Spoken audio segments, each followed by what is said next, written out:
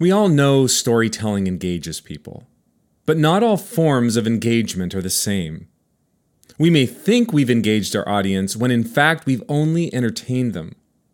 If we're going to connect with people, if we're going to truly connect with them, storytelling needs to be so much more than mere entertainment. You and I can do more than tell stories. We can become storytellers. We can have a narrative mind.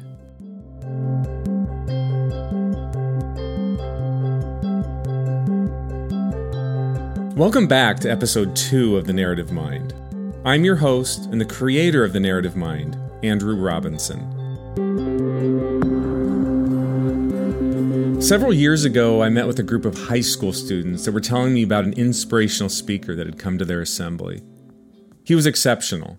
The students laughed, they cried, they remained riveted for the entire hour.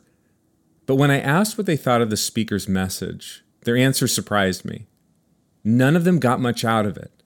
It was as though, from their perspective, there was no message, no content, no substance. How is that possible?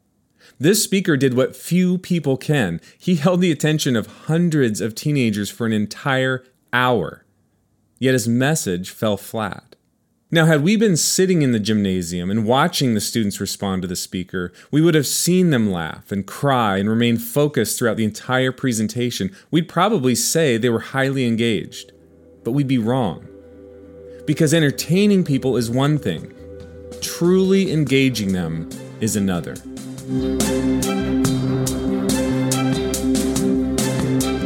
Take a look at my spectrum of engagement. You'll find it on the resources page of my website, afrobinson.com. On the far left, you see disengagement. When we're disengaged, our focus remains unmoved by a message, product, service, or experience. Passive engagement is only slightly better, because when we're passively engaged, we go through the motions, budgeting just enough attention to get through something, and that's just about it. Engagement is better. When we're engaged, something has successfully harnessed our attention, like the inspirational speaker at the high school. It's tempting to think that this is the goal, but it's not.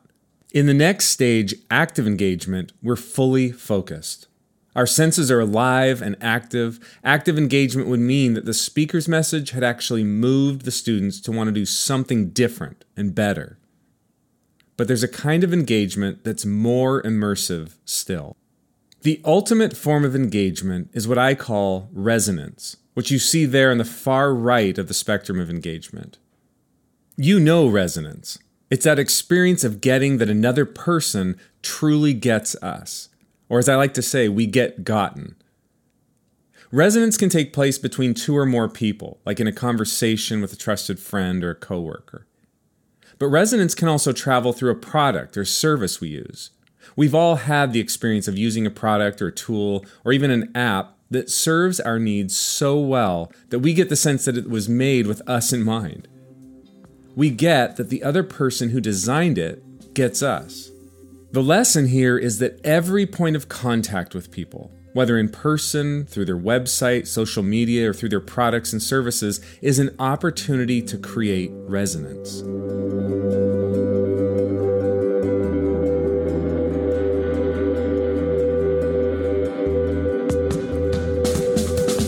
Three things have to happen for us to experience resonance. First, another person needs to get us. They need to not just know about us, they need to truly understand the deeper needs and the perspectives that drive us.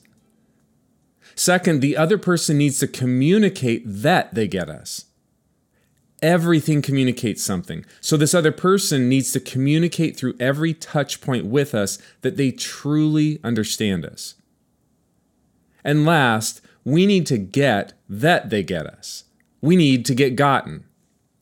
That's resonance, and it's the goal we all have for the people that we're trying to reach. But how does this apply to this podcast? I mean, really, what does this have to do with storytelling? This has everything to do with storytelling, because stories foster resonance. And in your efforts to engage people, you just won't find a more powerful tool. Stories, good stories, immerse us. We get lost in them. We get gotten. This episode's homework is to notice resonance in your own life. Resonance adds so much to our lives, but we rarely stop and are fully aware of its presence until we pause and pay attention. So let's do that. I call this exercise person, place, and thing. Now there's a longer version that we'll go through in my video e-learning series, but for this pod class, just answer the following question. What person, place, and thing gets you the most? So first, write down the name of the person who gets you the most. This is the person who, when you're around them, you get that they get you. Second, write down the name of a place. And by that I mean a restaurant or a coffee shop or retail or whatever. This place gets you. When you're there, when you walk in, you feel like the entire experience was designed with you in mind. And the third item you're going to write down is a thing. Just like we did with the place, think of something you own that you feel was created with you in mind. Now this can be a physical object like a mug or a chair or a tool. Or maybe your favorite thing is digital. Maybe it's an app or website. Once you've written down these three things, your favorite person, place, and thing, notice the similarities they share. In each case, when you come in contact with this person or this place or this thing, you get that they get you. You get gotten. You experience resonance. And the same is true for the people you're trying to reach. Each interaction you have with this audience provides you with an opportunity to create resonance. It's not a transaction, it's a relationship. You get to help them get that you get them.